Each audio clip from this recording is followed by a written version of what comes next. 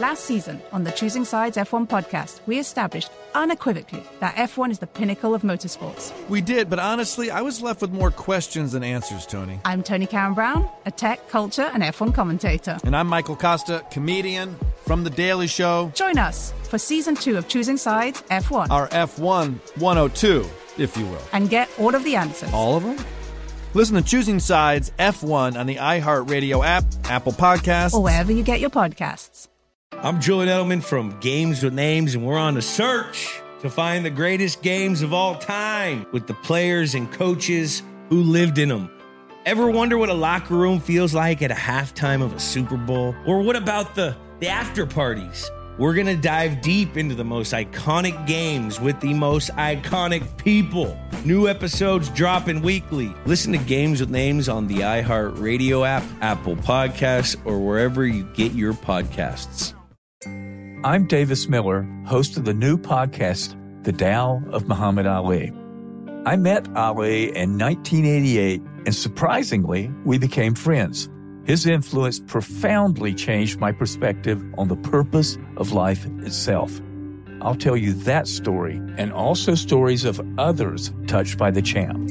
Listen to The Tao of Muhammad Ali on the iHeartRadio app, Apple Podcast, or wherever you get your podcast. Hey, thanks for downloading the podcast. If you want to listen live, all you have to do is download the iHeartRadio app and search for Fantasy Sports Radio Network. Also, if you want to catch this show on video, be sure to check out Zumo TV, channel 719. That's where you can find Sports Grid's Fantasy Sports Network. Enjoy the show, and thanks so much for listening. Hello, everyone, and welcome to the Daily Roto Hour here on Sports Grid TV. I'm Davis Maddock, joined by Ricky Sanders, and as we are getting ever closer to the NFL season, we thought that now would be an appropriate time to start going through division by division, team by team, and doing full NFL team previews. And Ricky, because you are a fan of the Chicago Bears and you live in a state that now, I mean, as of literally, 2 hours ago, you live in a state with legal live mobile betting. How does that feel? Oh, it feels excellent. Let's put it that way. I mean, just reading the tweets of everyone reacting to it has been fun. And, I mean, in true Chicago fashion, homerism has already started as people have started to pour in on the bets for the over on the Bears win total, which is hilarious. Those are like basically all the first bets that these sports bets have taken have been massive bets on the Bears over. There you go. So let's go ahead and take a look at the 2020 Bears from a fan. We'll talk fantasy football, we'll talk betting, we'll talk just a little bit about everything. First off, Ricky, who do you think starts the most games at quarterback for the 2020 Bears? I feel like I'm all of a sudden in the minority thinking that it's Nick Foles. I don't think they would have gone out and gotten him. And I don't think that Nagy has this relationship with him and says such positive things for Mitch Trubisky to be the guy who leads the team and starts. Now, obviously, injury, coronavirus, there's just a million things that could lead to, by accident, Mitch Trubisky having to step in. But I think assuming full health, I think it's Nick Foles who's the guy here. I just think you watched Mitch Trubisky throw the football last year, and he basically reminded you of a Blake Bortles. I mean, he was a guy who graded basically outside the top 25, according to Pro Football Focus, in terms of just his overall play, which is not a good NFL starting quarterback. So basically, what do you have to lose switching to someone else? And you've got this Nagy system that, really focuses on the short routes. You get these guys in the posts that I think will be a good fit for Nick Foles. We saw him kind of get it done with Dede Westbrook. So the guys playing inside receiver, I think will have a bunch of, open lanes and maybe potentially a quarterback who could get them the ball. I just think it's a good fit for the system. And I think, all the context around it is Nick Foles was brought in to be the guy. So I tend to agree with you. I don't think Nick Foles was brought in to be the guy. I disagree with that statement. I think if Nick Foles was going to be the guy, we would have seen some evidence of that. But, the Eagles didn't think he was the guy. The Rams didn't think he was the guy. The Jaguars, chose to go with Gardner Minshew instead. Like, there have been a lot of chances for Nick Foles is basically what I'm saying. There's been a lot of opportunities for him to be the guy. He's never been the guy. Now, that being said, does that mean that does that mean that he cannot be the guy and still be better than Mitch Trubisky? And I think the answer to that is yes. I think Trubisky was so offensively bad last season for the Bears that I just don't really see a path to them giving him a contract extension, to him being on a 10-win team or anything like that. Like I think the Trubisky era has come and gone, and he is going to be a career-long backup. However, wouldn't surprise me if it ended up kind of being a split, like Foles gets 8 games, Trubisky gets 6 games. Actually, what it kind of reminds me of is the Tampa Bay Buccaneers from 2018, where once the starting quarterback threw 2 interceptions, they brought the other guy in and then played that guy until he threw 2 interceptions. We might see some sort of tandem like that for Trubisky and Foles. Yeah, I think that's within the range of outcomes. We're talking about a quarterback that was 6 yards per attempt last year. And I just think Nick Foles with these slot receivers, you now have Ted Ginn, who is extremely quick. You brought in Darnell Mooney. I think these are the kind of receivers. And we've seen, by the way, Nick Foles succeed with tight ends, of which the Bears currently have 10. But, of course, we think Jimmy Graham's going to be the red zone guy. Cole Kmet is the project. I think the inside sort of receivers are the ones that have worked with Nick Foles. I think Nagy, kind of sought out a guy who he viewed to be affordable and a short-term solution that could work in his system to not get him fired. So I think it's just a fine fit. I don't want to call it a good fit. And I'm curious as to why the masses are flocking to the over with the Bears. I guess the defense should still be fine, but there were some glaring holes they had to fill in the secondary that I'm not sure have just been filled to satisfaction. I don't see this as over an 8-win team. I don't see it as over an 8-win team either. I actually think, though, the interesting part of this team, specifically for fantasy football, is the backfield, because the team really wants to give. I think they like David Montgomery, right? Like I think that despite how inefficient he was last year, how brutal he was to watch play, I think they want to give him 250 carries again this year, Ricky, even if he is not going to be super efficient on those carries. And that's something that you've talked about before when we were doing our dynasty startup draft, of being like, look, David Montgomery is young and he's going to get the touches. Yeah, I mean, that's the real selling point to David Montgomery is you've got this tandem backfield with Tariq Cohen and Montgomery, but in the offseason, both the coach and the general manager made it a point to say, look, David Montgomery is the guy.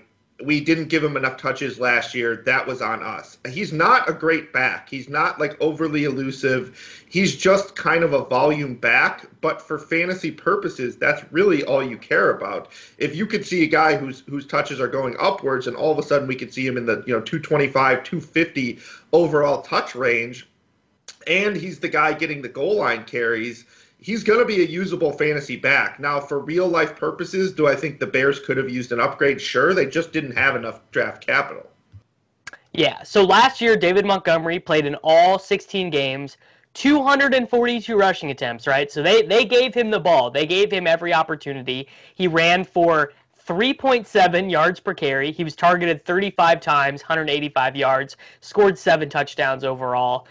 Really was not a guy you were ever excited to start. Even if you had him, he got his 1,000 scrimmage yards, but he really was just a roster clogger. And I think the same is true for Tariq Cohen, where he had 104 targets. I mean, if you start the year and you're like, oh, my guy's going to get 104 targets at running back, you're doing cartwheels. You think that's so awesome. But he only averaged 4.4 yards per target, which is very interesting because the year before he had 8 yards a target, and he was catching balls down the field.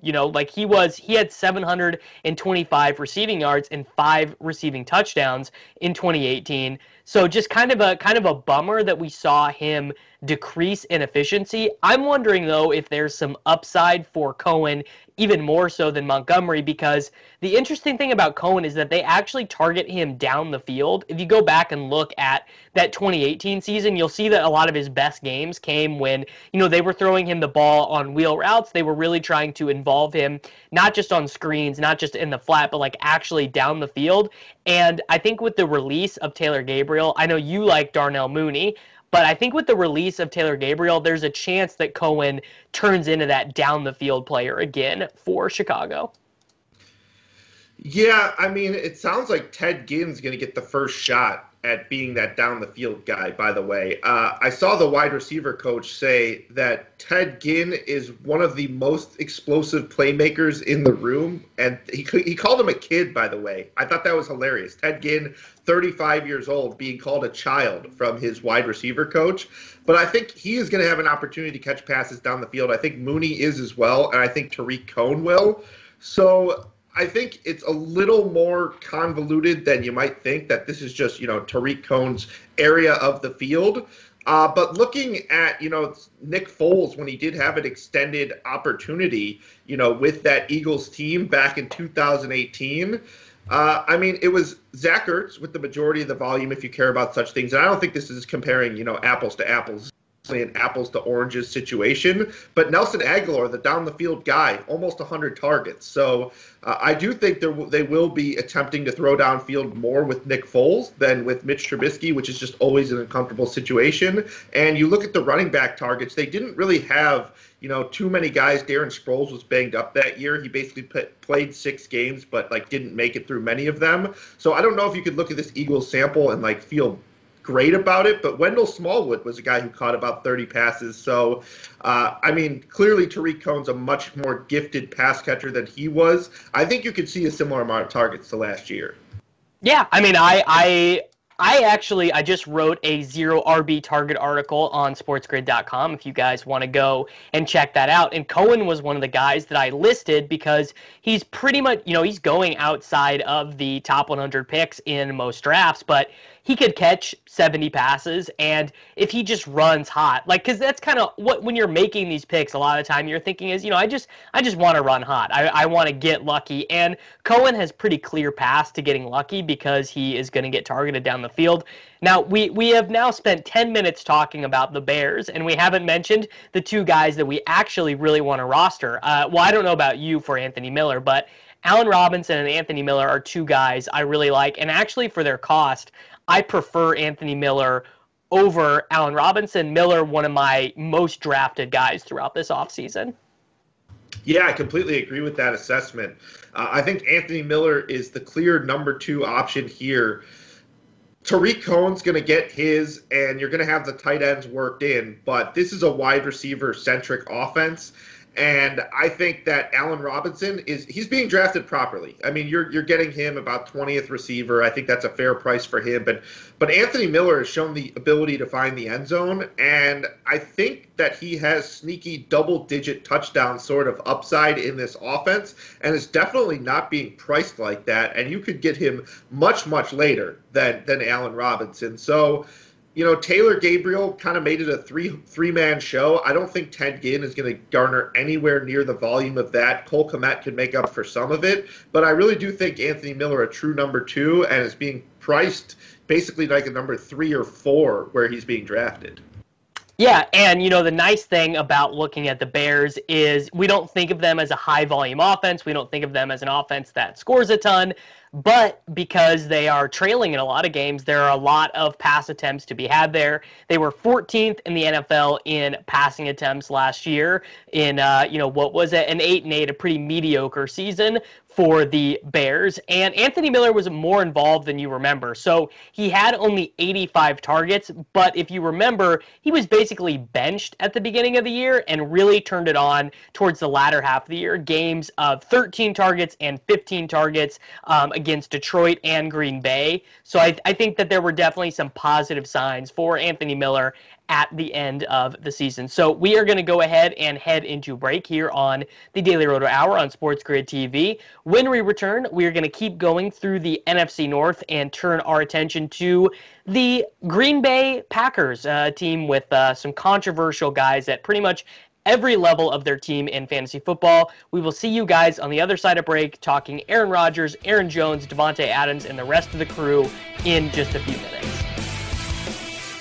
SportsGrid.com. Betting insights and entertainment at your fingertips 24/7 as our team covers the most important topics in sports wagering. Real-time odds, predictive betting models, expert picks, and more. Want the edge? Then get on the grid. SportsGrid.com. Last season on the Choosing Sides F1 podcast, we established unequivocally that F1 is the pinnacle of motorsports. Lily Herman, my co-host in Season 1, helped me choose a team, a driver, and then... Well, we sent you on your jolly way. Yeah, psh. I'm Tony Karen Brown, a tech, culture, and F1 commentator. I'm Michael Costa, comedian, Daily Show correspondent. And we're back with Season 2 because, as it turns out, F1's newest fan is still a little... dazed and confused. Join us for Season 2 of Choosing Sides F1 as we dive deeper into the rabbit hole of the pinnacle of motorsports. Who makes money here? What's CFD? How do you manage a tire? You, get back in there. What are the rumors? What's the gossip? But you also know that someone's listening to your radio. I'm going to pull up a picture of a tea cozy. I want to see what this thing looks like. Are you going to be doing that accent this whole pod? Listen to Season 2 of Choosing Sides F1 on the iHeartRadio app, Apple Podcasts, or wherever you get your podcast. You find it. I'm Davis Miller, host of the new podcast, The Tao of Muhammad Ali. I met Ali back in 1988, and to my great surprise, we became friends. His influence profoundly changed my perspective on family, spirituality, and on the purpose of life itself. I'll tell you that story and also stories of others touched by the champ, including people such as Reverend Al Sharpton and James Buster Douglas. We'll even hear from Muhammad's daughter, Rashida. Well, my dad he was Peter Pan. Like, he never really grew up. He was very mature when it came down to social issues. He was very in tune. He felt a responsibility to be able to share his connection to millions of people who were in need. In each of these stories, we share lessons that have meant a great deal to me and that I hope will be meaningful to you. Listen to The Tao of Muhammad Ali on the iHeartRadio app, Apple Podcast, or wherever you get your podcast. I'm Julian Edelman from Games with Names, and we're on a search to find the greatest games of all time. I'm talking Hall of Famers, MVPs, gold medalists. I absolutely hate the Colts, bro. This game, I swear, led to the Deflategate. Hey, guys, this ball's a little flat. Ever wonder what a locker room feels like at a halftime of a Super Bowl? Julian walking around, I'm pretty sure he had his shirt off for reasons I'm not sure. He was saying, gotta believe. Oh, you gotta believe. From 18-1 with Eli. Are you calling Bill just a cheater? Is that what you're saying right now? He's looking for an advantage. The 2004 ALCS with Big Papi. The Red Sox in 2004 bounced back after 3-0. Winner chicken dinner. The immaculate reception with Terry Bradshaw. Fired the ball. I hear the roar of the crowd. I never thought he caught the ball, but he did. We're going to dive deep into the most iconic games with the most iconic people. New episodes dropping weekly. Listen to Games with Names on the iHeartRadio app, Apple Podcasts, or wherever you get your podcasts. Hello, everyone, and welcome back from break here on the Daily Roto Hour on Sports Grid TV. I'm Davis Maddock, joined today by Ricky Sanders, continuing our team previews for fantasy football and gambling purposes here on the Daily Roto Hour, going through the NFC North today, turning our attention to the Green Bay Packers after examining the Chicago Bears in our first segment. And, I think the right place to start with the Packers is Ricky, really we should just ask and answer the question, do we buy the Packers turning themselves into a run-heavy team, trying to mimic that approach that the San Francisco 49ers had last year that was so effective in knocking the Packers out of the playoffs in the NFC Conference Championship game, because that's what they say. They are telling us they want to do that, and then they draft A.J. Dillon. They draft Josiah DeGuara, who in the third round, who is, really a fullback, H-back style player. So, just do we buy that to begin with? So I buy they're going to commit to the run. I don't buy they're going to be the 49ers. When you look at the pass attempts and how it's trended recently, from 2018, Aaron Rodgers in a full 16 games, 597 to 569 last year. So about 30 less passing attempts. And, I mean, the results, interception percentage went up. There's a bit of randomness to that. The yards per game went way down.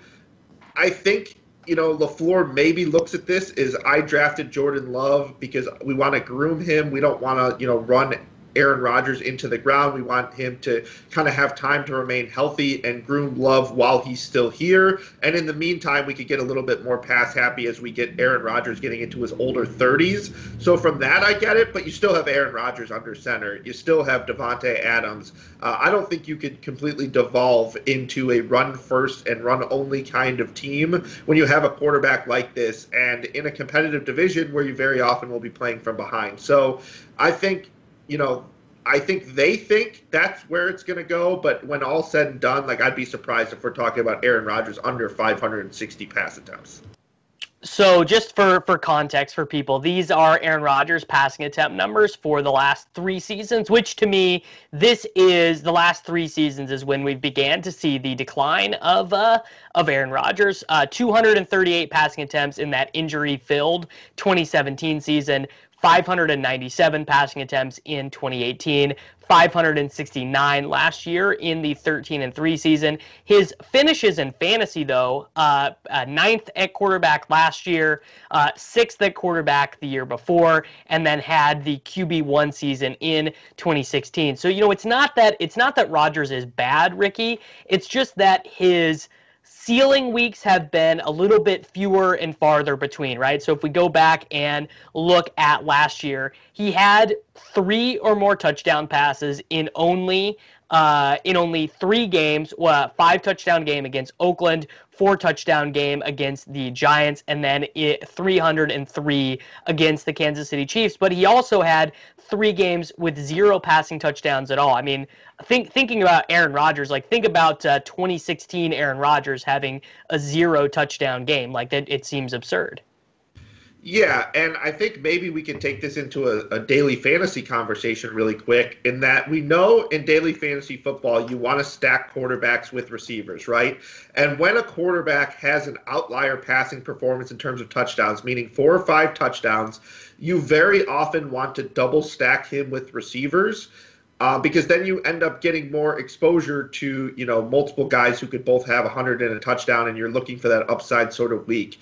Is Aaron Rodgers anymore someone that you want to be rostering a ton? Because it feels like on most weeks you could get most of the Aaron Rodgers value from just rostering Davante Adams. I don't know if this year I'm going to be on, 4 millionaire weeks on either of the sites that I have to use Aaron Rodgers with Davante Adams and someone else. I think Aaron Rodgers weeks you could get enough of him having the multiple Davante Adams touchdown game and the potential for him to run for a touchdown. So it kind of works into the conversation that we were talking about, that his ceiling isn't quite high as it used to be, because we used to feel great about those 5 touchdown weeks. You stack him with Jordy Nelson and Greg Jennings, and you think you could get those weeks out of him. I just don't think there's enough pass catchers on this team to feel good about it.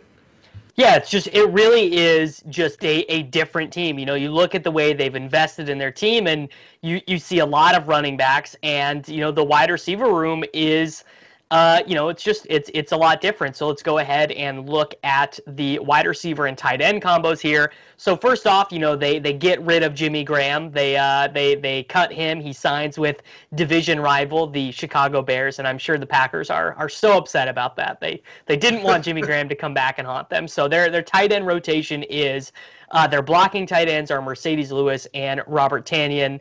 then Jay Sternberger would be the guy here who has a little bit of ceiling. The guy, he played at KU, Community College, and Texas A&M, played at all those places in college. I like Sternberger. I think he is a legitimate late-round tight end to target this year. But, well, first of all, do you agree with me on that assessment? Do you have a little bit of interest in Sternberger as a late-round tight end? Yeah, and you heard the coaching staff talking about potentially working him out of the slot, which makes me, you have to have interest here, considering the lack of alternatives. Alan Lazard looks like he's the default number 2 here, but, Lazard, a guy with 50-plus targets last year. I know he came on late, but I think anyone who is big on this team, you got to have interest in, because where are Aaron Rodgers' touchdowns going if he's going to flirt with 30 other than Davante Adams? Sternberger is a guy who is big, so I think he can catch touchdowns.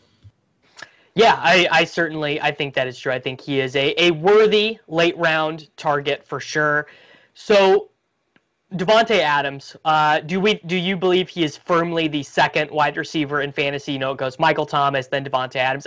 We could see a preposterous volume season from Davante Adams. He could be targeted 200 times, I think, Ricky. I legit think that is in play.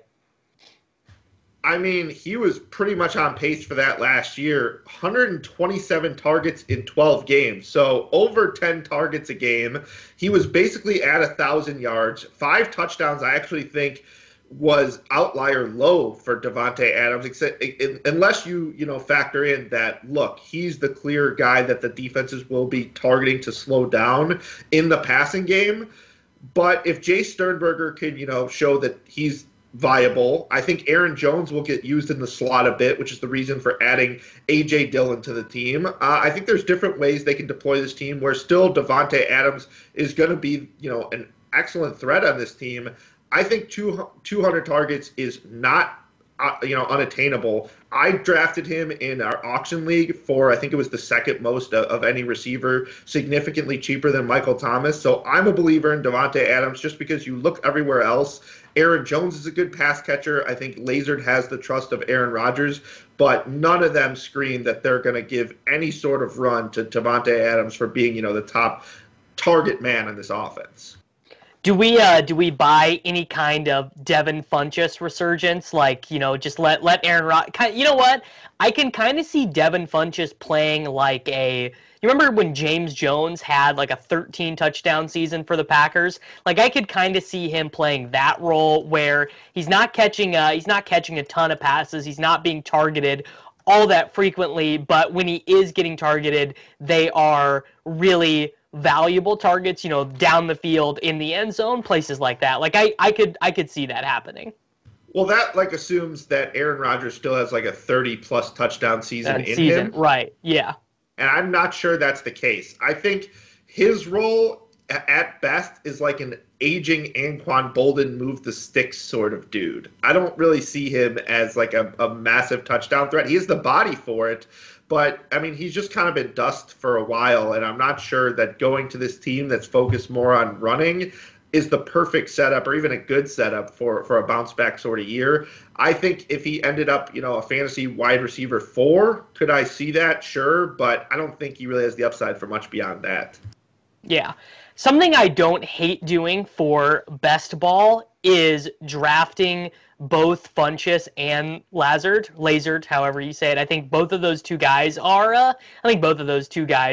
Sort of interesting in that role. I could see that being a strategy that pays off, especially because they are, they're just so cheap. And of course, my boy Marquez Valdes-Scantling. It's probably not going to happen for him, but I really want to make it happen. It's a big bummer, but we should talk about the running back room there now. Aaron Jones going as a mid to late second round pick, and last season he scored 19 touchdowns on 285 touches. He was targeted 68 times, recorded 236 rushing attempts, obviously ran super hot with the touchdowns.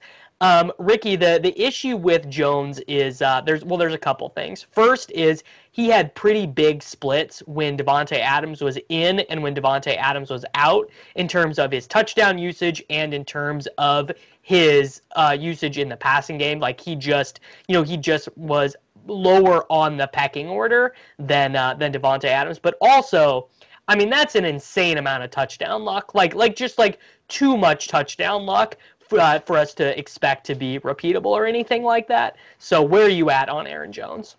Like, where are you setting the over-under for touchdowns this year? I think like 9.5 is a like fair 9, number. yeah. Yeah, I mean, so from that perspective, I mean, getting a back who still should get, I think that the touches 200 plus is a fine number. He was at 236 last year. And a guy who you mentioned, his targets increased in the games without Davante Adams. I still think 60 targets on a team with just a complete lack of receivers is a decent number. But because he was so lucky, I thought he was a guy who was going to sneak into the first round this year. But, the field seems sharper. But I think at the end of the second round in fantasy, even with A.J. Dillon there, who's going to steal some touchdowns, like if we factor in that we think the over-under is 9.5 and you think you could get 9 touchdowns from a guy who still should be mostly the workhorse towards the end of the round, I think that's a fair price, and I think that risk is by then baked in. Yeah, I think that probably is. I think you're right. I think that it is sort of baked in. I think where you will run into problems with Aaron Jones is if they use all 3 guys. So if A.J. Dillon's getting used on the goal line some, Jamal Williams is getting used on passing down some, I think you're going to run into a really big problem there in which, Aaron Jones is going to have some startable games. There's going to be some games you're really glad to have him. Might have a couple 3-touchdown games, might have some games with some long runs, but he's kind of going to become the volatile version of like a best ball wide receiver where you never really know when the best weeks are going to come, and he's going to be a better asset in best ball leagues than in redraft leagues, and you never want to feel that way about your second round pick. So we're going to go ahead and head into break now here on the Daily Roto Hour. We're going to continue our conversation on the NFC North with the Minnesota Vikings. When we return, we're saving the worst for last with this division, going to the Detroit Lions last. So going to go ahead and head into break, returning to talk about Kirk Cousins and Adam Thielen in just a moment. SportsGrid.com. Betting insights and entertainment at your fingertips 24/7 as our team covers the most important topics in sports wagering. Real-time odds, predictive betting models, expert picks, and more. Want the edge? Then get on the grid. SportsGrid.com. Last season on the Choosing Sides F1 podcast, we established unequivocally that F1 is the pinnacle of motorsports. Lily Herman, my co-host in Season 1, helped me choose a team, a driver, and then... Well, we sent you on your jolly way. Yeah. I'm Tony Karen Brown, a tech, culture, and F1 commentator. I'm Michael Costa, comedian, Daily Show correspondent. And we're back with Season 2 because, as it turns out, F1's newest fan is still a little... dazed and confused. Join us for Season 2 of Choosing Sides F1 as we dive deeper into the rabbit hole of the pinnacle of motorsports. Who makes money here? What's CFD? How do you manage a tire? You, get back in there. What are the rumors? What's the gossip? But you also know that someone's listening to your radio. I'm going to pull up a picture of a tea cozy. I want to see what this thing looks like. Are you going to be doing that accent this whole pod? Listen to Season 2 of Choosing Sides F1 on the iHeartRadio app, Apple Podcasts, or wherever you get your podcasts. You find it. I'm Julian Edelman from Games with Names, and we're on a search to find the greatest games of all time. I'm talking Hall of Famers, MVPs, gold medalists. I absolutely hate the Colts, bro. This game, I swear, led to the Deflategate. Hey, guys, this ball's a little flat. Ever wonder what a locker room feels like at a halftime of a Super Bowl? Julian walking around, I'm pretty sure he had his shirt off for reasons I'm not sure. He was saying, gotta believe. Oh, you gotta believe. From 18-1 with Eli. Are you calling Bill just a cheater? Is that what you're saying right now? He's looking for an advantage. The 2004 ALCS with Big Papi. The Red Sox in 2004 bounced back after the 3-0 in a winner chicken dinner. The immaculate reception with Terry Bradshaw. Fired the ball. I hear the roar of the crowd. I never thought he caught the ball. but he did. We're going to dive deep into the most iconic games with the most iconic people. New episodes dropping weekly. Listen to Games with Names on the iHeartRadio app, Apple Podcasts, or wherever you get your podcasts. I'm Davis Miller, host of the new podcast, The Tao of Muhammad Ali. I met Ali back in 1988, and to my great surprise, we became friends. His influence profoundly changed my perspective on family, spirituality, and on the purpose of life itself. I'll tell you that story and also stories of others touched by the champ, including people such as Reverend Al Sharpton and James Buster Douglas. We'll even hear from Muhammad's daughter, Rashida. Well, my dad he was Peter Pan. Like, he never really grew up. He was very mature when it came down to social issues. He was very in tune. He felt a responsibility to be able to share his connection to millions of people who were in need. In each of these stories, we share lessons that have meant a great deal to me and that I hope will be meaningful to you. Listen to The Tao of Muhammad Ali on the iHeartRadio app, Apple Podcast, or wherever you get your podcast.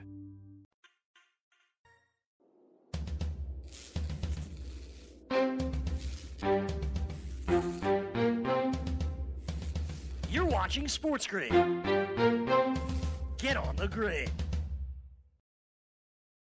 Hello, everyone, and welcome back from break here on the Daily Roto Hour on Sports Grid TV. I'm Davis Maddock, joined today by Ricky Sanders, continuing our series of NFC North team previews for fantasy football and sports betting purposes. We have to now move to I think, Ricky, a pretty boring team as far as fantasy teams can go. Not a ton of changes for the Vikings year over year. They have replaced Steph Diggs with Justin Jefferson, but I don't really know how much, Adam Thielen's role is going to change. I don't know how much Irv Smith Jr.'s role is going to change. Do you agree with my assessment that the Vikings just seem kind of boring?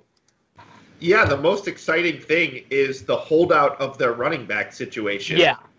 I mean, that's, for fantasy purposes, the thing that mostly everyone's talking about. And the thing that I'm personally excited about is to see how well Justin Jefferson basically asserts himself year one, because I have a feeling that I think he could be, just as productive as Thielen in year one, which is a crazy thing to say, but how productive were the receivers in general last year? They weren't. I mean, Thielen averaged 4.8 targets per game. Would it shock me if it's, run-heavy team once again?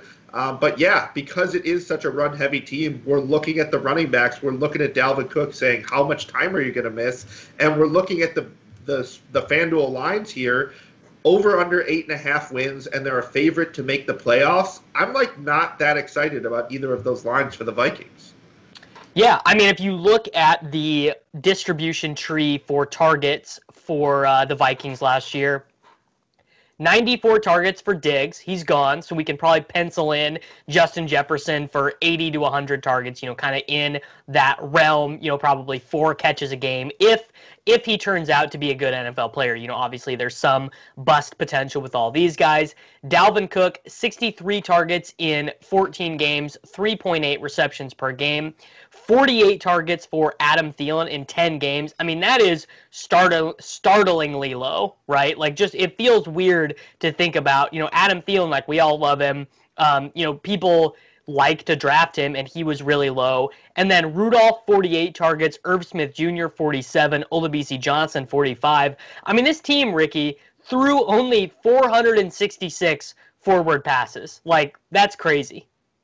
Yeah, no Kevin Stefanski, though. Remember, he left for Cleveland. So different offense here. Still Mike Zimmer, who likes to focus on defense, coaching this team. So I don't know. I think there's a potential we get over 500 passing attempts from this team, especially if they're not quite as competitive as we think without Dalvin Cook. And I've seen people speculating online, saying running backs don't matter, but Madison's a much worse back than Dalvin Cook. So over time, you would think this offense would notice the difference. I still feel good, obviously, about Alexander Madison in daily fantasy and yearly fantasy while he's starting.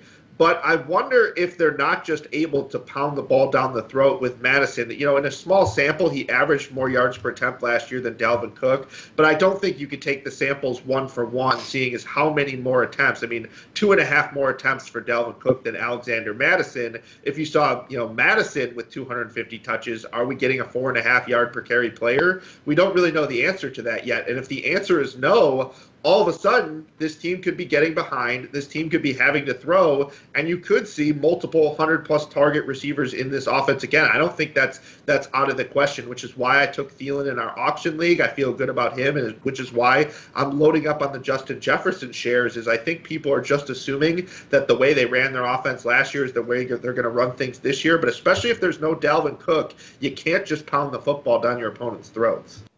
Something I might be wondering is if they give Mike Boone a little bit of a longer look. So last season, you know, everyone remembered Mike Boone was he was the stone cold chalk in week 16 and really disappointed. He had 11 carries, 28 yards, 1 target, 1 reception against Green Bay in a 23-10 loss. And then against Chicago the next week, 17 carries, 148 yards, a touchdown, 3 targets, 2 receptions for 12 yards. I'm wondering if maybe Boone gets a little bit more of a look. Maybe Boone is actually, you know, the more, you know, maybe the more explosive runner, you know, and maybe Madison and Boone end up in some sort of timeshare. That would, you know, and that is definitely a way that they'd be able to keep their ground and pound ways. So I assume I've seen in the NFC recently that Madison's moved up to like a 5th or 6th rounder. I assume that's too high for you. If you think that Boone can work his way into this backfield, then that's just asking for disaster that early where you could be getting an impact receiver. And I think I'm on the same side as you are, although I'm monitoring this situation closely. I do tend to bet against the guys who are holding out. But if you're not getting the workhorse back to step in and all of a sudden you're getting a guy at a timeshare, like, are we talking about a top 30 back at all? If he's going to start for 4 games and split during that time and then, you know, Dalvin Cook comes back, it's just a lot of risk for a player that early. Well, the reason why I am not drafting Madison there is I just think it's really hard for a running back to hold out now because of the way that the CBA is worded. So the way that the CBA is worded now is that these guys who hold out, they don't accrue the year of service time. So if he holds out and the Vikings just don't crack at all, I mean, Dalvin Cook might just play for the Vikings his whole career because he's never going to accrue enough service time to run out his rookie deal. So what I'm doing in fantasy drafts now, though, is I am not drafting Alexander Madison with a top 7 round pick. You know, I think it's very different than drafting Austin Eckler that early last year because Eckler was going to have some sort of role, you know, pretty much no matter what. He was going to catch passes. He was going to be someone, worst case scenario, he was going to be like Tariq Cohen, basically. And that's not going to happen with Madison. If Dalvin Cook comes back, doesn't hold out, like, he's just going to be the dude. He is going to start for them. You know what I mean? Yeah, I mean, Madison was a guy who only worked in sporadically, but he was 12 targets. He did catch 10 of them, if you're looking for a positive here. But, a guy with 100 rushing attempts to Dalvin Cook's 250, you would think it would be proportional in terms of the targets, and it's not. If you want to go the 2.5 metric to see, you know, kind of the snaps, and the snaps weren't even perfectly in order, but we're talking about like 30 targets if he, you know, had the same sort of playing time. So not like a real threat to catch a ton of passes, but I think Irv Smith Jr. is probably a guy we should talk about because he was the talk of the offseason before the Vikings drafted a receiver. It's funny, like, did people think they weren't going to after the Stephon Diggs thing? Like, why did the Irv Smith, hype train basically slow down? He's 22 years old. We know Kyle Rudolph is entering the latter stages of his career. He's going to be 31. He caught 6 touchdowns last year. Irv Smith caught 2. It would not shock me. I mean, football moves very quickly. If that turned around this year, I think, the over-under for Irv Smith touchdowns this year should be like 4.5. I think he is going to clearly see an uptick in usage regardless of what happens with, Justin Jefferson's role. Adam Thielen, I feel like is the alpha, but this has been an offense that's looked to the tight end in the red zone, and I think this is officially Irv Smith's time. I think Kyle Rudolph is just getting too old. I think there is a lot of different ways that this season can play out favorably for Irv Smith Jr. The first would be he takes over Kyle Rudolph, right? So Kyle Rudolph becomes the reserve tight end. Irv Smith becomes the guy who is playing more of the snaps. The second would be the team lining him up as a wide receiver more, just basically being like, look, we could play Olabisi Johnson or Chad Beebe, or we can play you. We spent a higher draft pick on you. We think you're better. We want you to play more. So, playing some wide receiver snaps, playing in the red zone more. Also, Justin Jefferson could just not be ready, right? We could see like a G.J. Shark-ish rookie year where Justin Jefferson is not quite ready, not physically there enough, not strong enough to play as an NFL wide receiver. And in that event, I think that the way that the Vikings would play would be just a lot of 21 personnel, so 2 tight ends. And at that point, I mean, Irv Smith Jr. probably projects for like 80 targets or something. And that's a guy you definitely want to have on your fantasy teams, like a huge chunk of them. Yeah, exactly. I mean, I think Irv Smith's a guy I'm going to be buying at his ADP right now. I mean, so since the start of February, which is probably more of the sample that we need to be looking at, but Irv Smith is being drafted after O.J. Howard, who I think is pretty dead. I think this is probably because of the sample, but he's being basically drafted tight end 20 or later. I think he has the upside to be a tight end 1. I don't think that's a crazy thing to say. I don't think both Justin Jefferson and him are going to hit big enough. I just don't think there's going to be enough volume. But I think if I'm wrong about Justin Jefferson, it's probably because Irv Smith Jr. took a big role in the passing game. Yeah, that does probably end up being true. So let's kind of think out Dalvin Cook here, because we know that workhorse running backs are really at a premium these days. Before any of this rumors of holdout, Dalvin Cook was, he was sometimes going as the third running back off the board, but pretty much every draft he was going top 6 every time, no matter what. It is CMC, it's Saquon, it's Zeke, Kamara, and Dalvin, right? So he is in that group. And I think that Dalvin Cook maybe holding out has done some interesting things to the market. So people are really, I think, probably overvaluing Miles Sanders a little bit, overvaluing Joe Mixon, overvaluing Josh Jacobs, overvaluing Derrick Henry, all of those guys a little bit. But I mean, when do you take Dalvin Cook now? When do you value that role as a running back? How do you compare that to the fact of, well, maybe you just don't get Dalvin Cook at all. Maybe he just doesn't play at all this season, which I think is unlikely, but it's possible. I can tell you high-stakes players aren't overreacting as much as I thought they would be. Since the beginning of May, the latest Dalvin Cook has gone in any draft is 10th overall. I would have thought there would have been a draft where people would be really scared of this guy. Like the latest Derrick Henry's gone by comparison 17th, Joe Mixon 20th, Miles Sanders 23rd. So teams have been scared to the point where these guys fall to the end of the second round, and that hasn't been the case with Dalvin Cook. I think for me, I would start taking the chance on him after Kenyon Drake was off the board. I think I've viewed Kenyon Drake as an RB1 this whole offseason, and so I think they're close enough where I'd take him. Miles Sanders, Dalvin Cook, that's when I'd start thinking Dalvin Cook. Yeah, I think so. I think Drake is the line for me as well. I think at this point I would rather have Miles Sanders and Kenyon Drake, but I would, the upside with Cook is so good, and I think that you're getting kind of a discount on him there in the back half of the first round. So we are going to go ahead and head into break here on the Daily Roto Hour on Sports Grid TV. When we return, going to the bottom of the NFC North with the Detroit Lions, Matt Stafford, Kenny Golladay. We'll continue that discussion when we get back. SportsGrid.com. Betting insights and entertainment at your fingertips 24/7 as our team covers the most important topics in sports wagering. Real-time odds, predictive betting models, expert picks, and more. Want the edge? Then get on the grid. SportsGrid.com.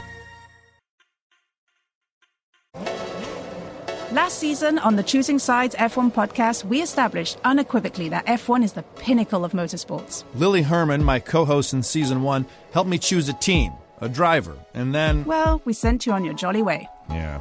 I'm Tony Karen Brown, a tech, culture, and F1 commentator. I'm Michael Costa, comedian, Daily Show correspondent. And we're back with Season 2 because, as it turns out, F1's newest fan is still a little... dazed and confused. Join us for Season 2 of Choosing Sides F1 as we dive deeper into the rabbit hole of the pinnacle of motorsports. Who makes money here? What's CFD? How do you manage a tire? You, get back in there. What are the rumors? What's the gossip? But you also know that someone's listening to your radio. I'm going to pull up a picture of a tea cozy. I want to see what this thing looks like. Are you going to be doing that accent this whole pod? Listen to Season 2 of Choosing Sides F1 on the iHeartRadio app, Apple Podcasts, or wherever you get your podcasts. You find it. I'm Davis Miller, host of the new podcast, The Tao of Muhammad Ali. I met Ali back in 1988, and to my great surprise, we became friends. His influence profoundly changed my perspective on family, spirituality, and on the purpose of life itself. I'll tell you that story and also stories of others touched by the champ, including people such as Reverend Al Sharpton and James Buster Douglas. We'll even hear from Muhammad's daughter, Rashida. Well, my dad he was Peter Pan. Like, he never really grew up. He was very mature when it came down to social issues. He was very in tune. He felt a responsibility to be able to share his connection to millions of people who were in need. In each of these stories, we share lessons that have meant a great deal to me and that I hope will be meaningful to you. Listen to The Tao of Muhammad Ali on the iHeartRadio app, Apple Podcast, or wherever you get your podcast.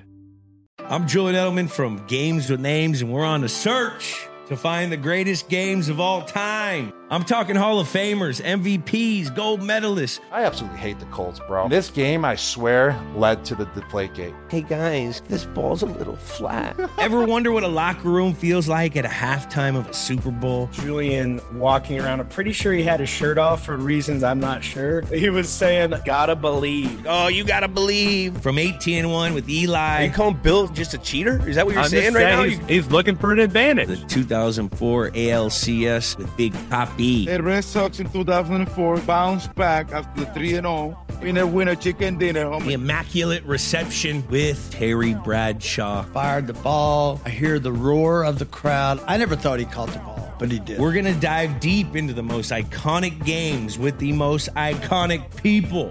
New episodes dropping weekly. Listen to Games with Names on the iHeartRadio app, Apple Podcasts, or wherever you get your podcasts.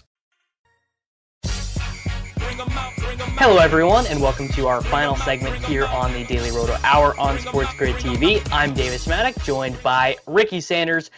We have started going through our NFL team previews here on the show, thinking that of all the things we know, it is certain the NFL is going to play. No matter what, they're finding a way to play these games. So going through team by team, position by position, all the important guys that you need to know have gone through three teams of the NFC North, the Packers, the Vikings, and the Chicago Bears. Now we are sitting with the Detroit Lions, and you know what? I'm probably actually a little bit higher than the market on the Detroit Lions, because you know what? I think Matt Stafford is good, Ricky, and I will die on this hill. Maybe not. I think he is an above average NFL quarterback. I like him. So the way I kind of think of Matt Stafford is, I don't know if you were in a fraternity in college, but there was always one guy that like your group of friends hung out with and you would never acknowledge was like a good dude. There was always just something about him that irked you.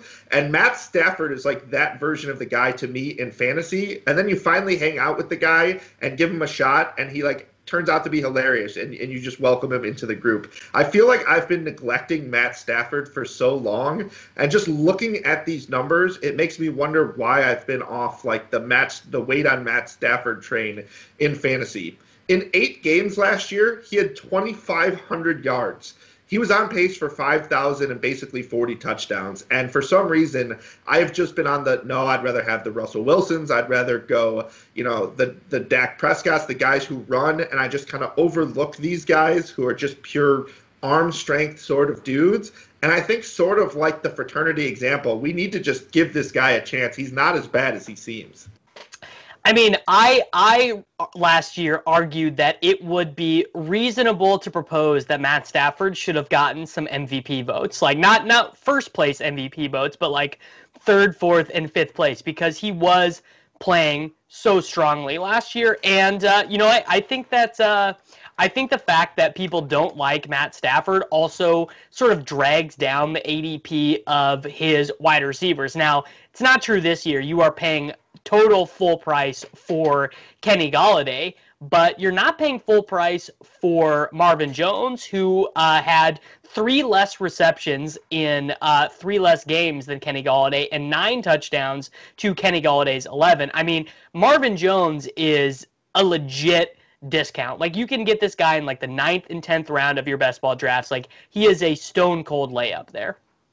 Yeah, there are a lot of guys who love Marvin Jones. And there are guys who love him, yeah. I get it, but he's 30 years old, and the reception difference doesn't mean much to me when you see the quality of the receptions for Kenny Golladay. Just always seems to be the guy that they're targeting downfield. Over 18 yards of reception last year compared to 12.6 for Marvin Jones, and the catch rate was lower, but the difficulty of catches, throwing to him downfield was more difficult. So, I mean, a 56% catch rate, not what you want to see for a top receiver, but they're feeding him with volume. I mean, the targets weren't that close, 116 for Golladay, 91 for Marvin Jones. Look, I have been off TJ Hockenson for a few years, but in terms of talent, he is, I don't want to call him up there with like the Noah Fant and the Mike Gesicki, because I think his talent is slightly less than theirs, but he's good enough that over time he should be a productive tight end in this league, and I think Kenny Golladay is the true number 1. I am okay taking the shot on Marvin Jones here, but I think expecting 9 touchdowns once again from an aging guy, seeing they've got Danny Amendola as, kind of a possession guy to add in there. They've got 2 backs who can catch the ball now. I don't know if I'm insanely high on him to the point where I would reach any higher than his ADP. If he fell to me, I certainly would be okay with it, but I'd rather just pay the full price for Golladay personally. Yeah.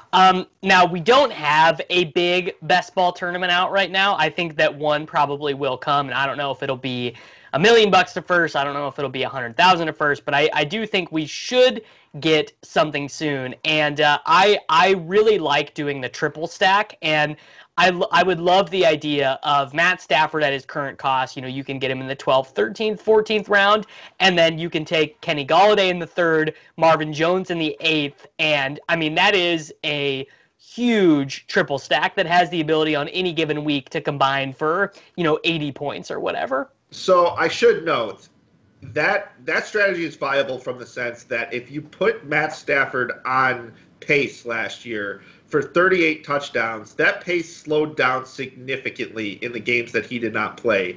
We saw a total of 8 passing touchdowns in the 8 games from David Blough and Jeff Driscoll. So if you think that touchdown pace continues for both players, then I understand the argument. I still think Marvin Jones is aging, and I think TJ Hockenson's 2 touchdowns are going to go up by default.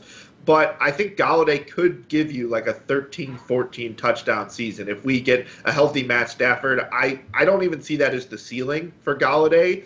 I see why you could view Marvin Jones as like a double-digit guy, but like these secondary guys, I view more touchdowns coming their way if you get a healthy Matt Stafford, and I think TJ Hockenson, it finally could be his year. I mean, really, I think this is a guy who could score over 6 touchdowns.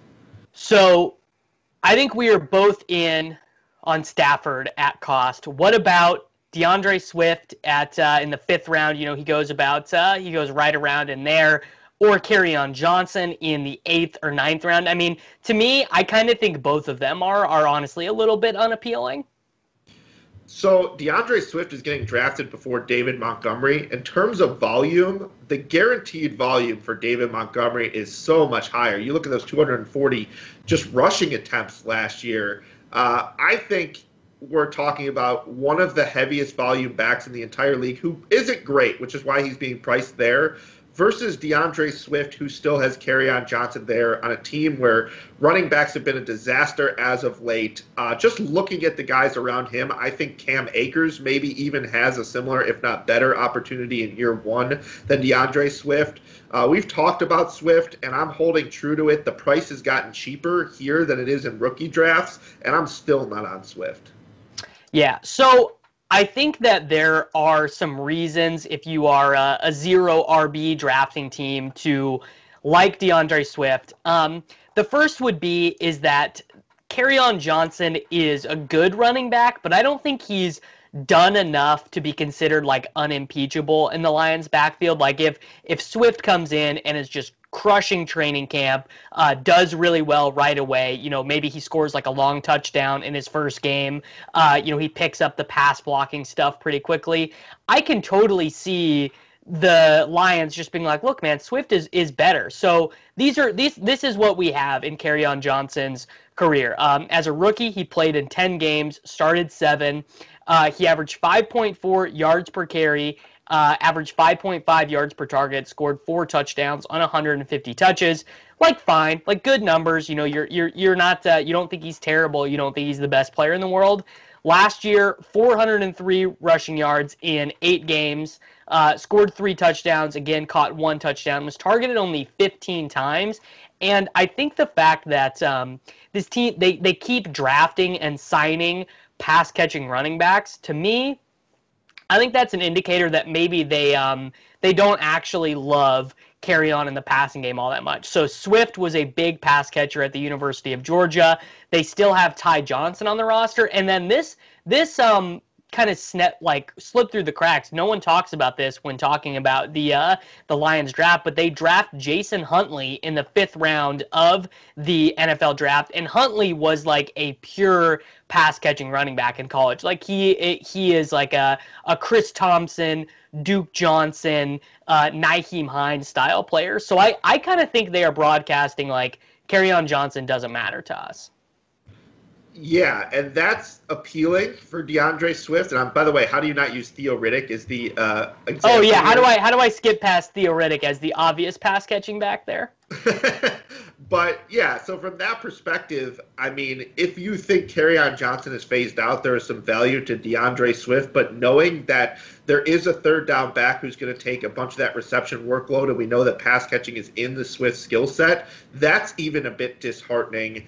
If you do get a scenario, though, where DeAndre Swift is crushing preseason and he looks like the best back they have had in quite some time, I think drafting DeAndre Swift should be correlated with you looking at the FanDuel Sportsbook and taking the over 6.5 wins. Because I think if this team is able to establish a running game, that takes them to a level that they haven't been in quite some time. And you can mix that with Matt Stafford on offense and give him that protection.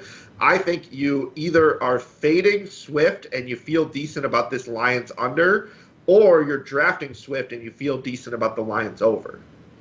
Yeah, I like that idea. I actually think that I think that you can make an argument that the Lions are actually maybe better than the Packers, right? Or that they have the ability to win more games than them. And I know that seems absurd, like someone's yelling at their TV right now. But I do. I believe that the Lions offense is fairly talented. Are we concerned at all about TJ Hawkinson's off-season ankle surgery and the report that he is perhaps not back to 100% yet? Because I think that, having a young tight end like Hawkinson, who is amazing at blocking and is a good, red zone threat, a good, good third down guy, like that can do huge things to an offense. We've seen examples of that with Travis Kelce and Rob Gronkowski and, just those young athletic tight ends who are very good at blocking can change the whole direction of an offense. Are we worried that, we might be a little bit too optimistic on the Lions if Hawkinson is not healthy? So, yes, from that perspective, yes. I wanted to take a look from a fantasy perspective where he's going after pick 134 in most drafts. And I think because you're making sort of a pick for the ceiling at this point anyways, that for fantasy purposes, because we're only in June, I'm not overly concerned yet. I still think at 134, if he hits, then you might have yourself a tight end one. If he flops, you could just drop him like basically anyone else you'd be drafting in this area. So for fantasy purposes, yes. If you're looking at the Lions and, thinking what's going to take them to the next level, what makes me confident that they can win 7 games, I think having TJ Hockenson to kind of back up a 30-year-old Marvin Williams, if anything happens with him, makes you feel a lot better. And if you want to wait that out, I think that's fine.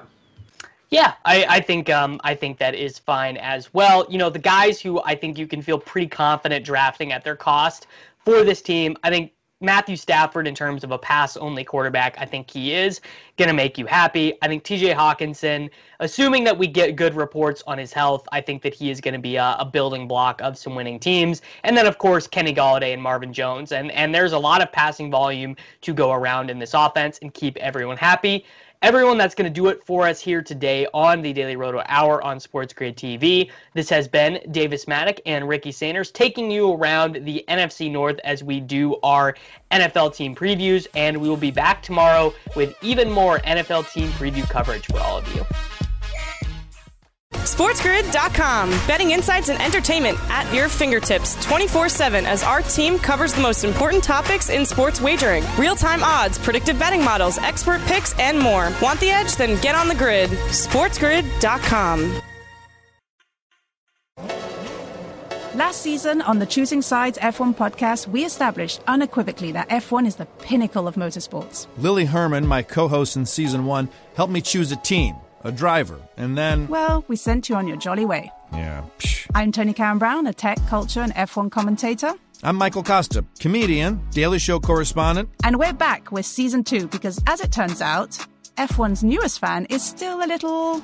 dazed and confused. Join us for Season 2 of Choosing Sides F1 as we dive deeper into the rabbit hole of the pinnacle of motorsports. Who makes money here? What's CFD? How do you manage a tire? You, get back in there. What are the rumors? What's the gossip? But you also know that someone's listening to your radio. I'm going to pull up a picture of a tea cozy. I want to see what this thing looks like. Are you going to be doing that accent this whole pod? Listen to Season 2 of Choosing Sides F1 on the iHeartRadio app, Apple Podcasts, or wherever you get your podcast. You find it. I'm Julian Edelman from Games with Names, and we're on a search to find the greatest games of all time. I'm talking Hall of Famers, MVPs, gold medalists. I absolutely hate the Colts, bro. This game, I swear, led to the Deflategate. Hey, guys, this ball's a little flat. Ever wonder what a locker room feels like at a halftime of a Super Bowl? Julian walking around, I'm pretty sure he had his shirt off for reasons I'm not sure. He was saying, gotta believe. Oh, you gotta believe. From 18-1 with Eli. Are you calling Bill just a cheater? Is that what you're saying right now? He's looking for an advantage. The 2004 ALCS with Big Papi. The Red Sox in 2004 bounced back after the 3-0. Winner chicken dinner, homie. The immaculate reception with Terry Bradshaw. Fired the ball. I hear the roar of the crowd. I never thought he caught the ball, but he did. We're going to dive deep into the most iconic games with the most iconic people. New episodes dropping weekly. Listen to Games with Names on the iHeartRadio app, Apple Podcasts, or wherever you get your podcasts. I'm Davis Miller, host of the new podcast, The Tao of Muhammad Ali. I met Ali back in 1988, and to my great surprise, we became friends. His influence profoundly changed my perspective on family, spirituality, and on the purpose of life itself. I'll tell you that story and also stories of others touched by the champ, including people such as Reverend Al Sharpton and James Buster Douglas. We'll even hear from Muhammad's daughter, Rashida.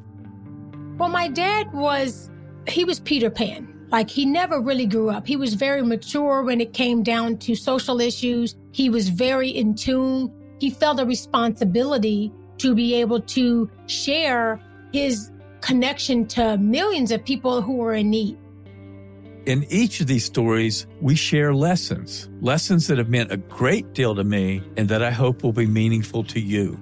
Listen to The Tao of Muhammad Ali on the iHeartRadio app, Apple Podcast, or wherever you get your podcast.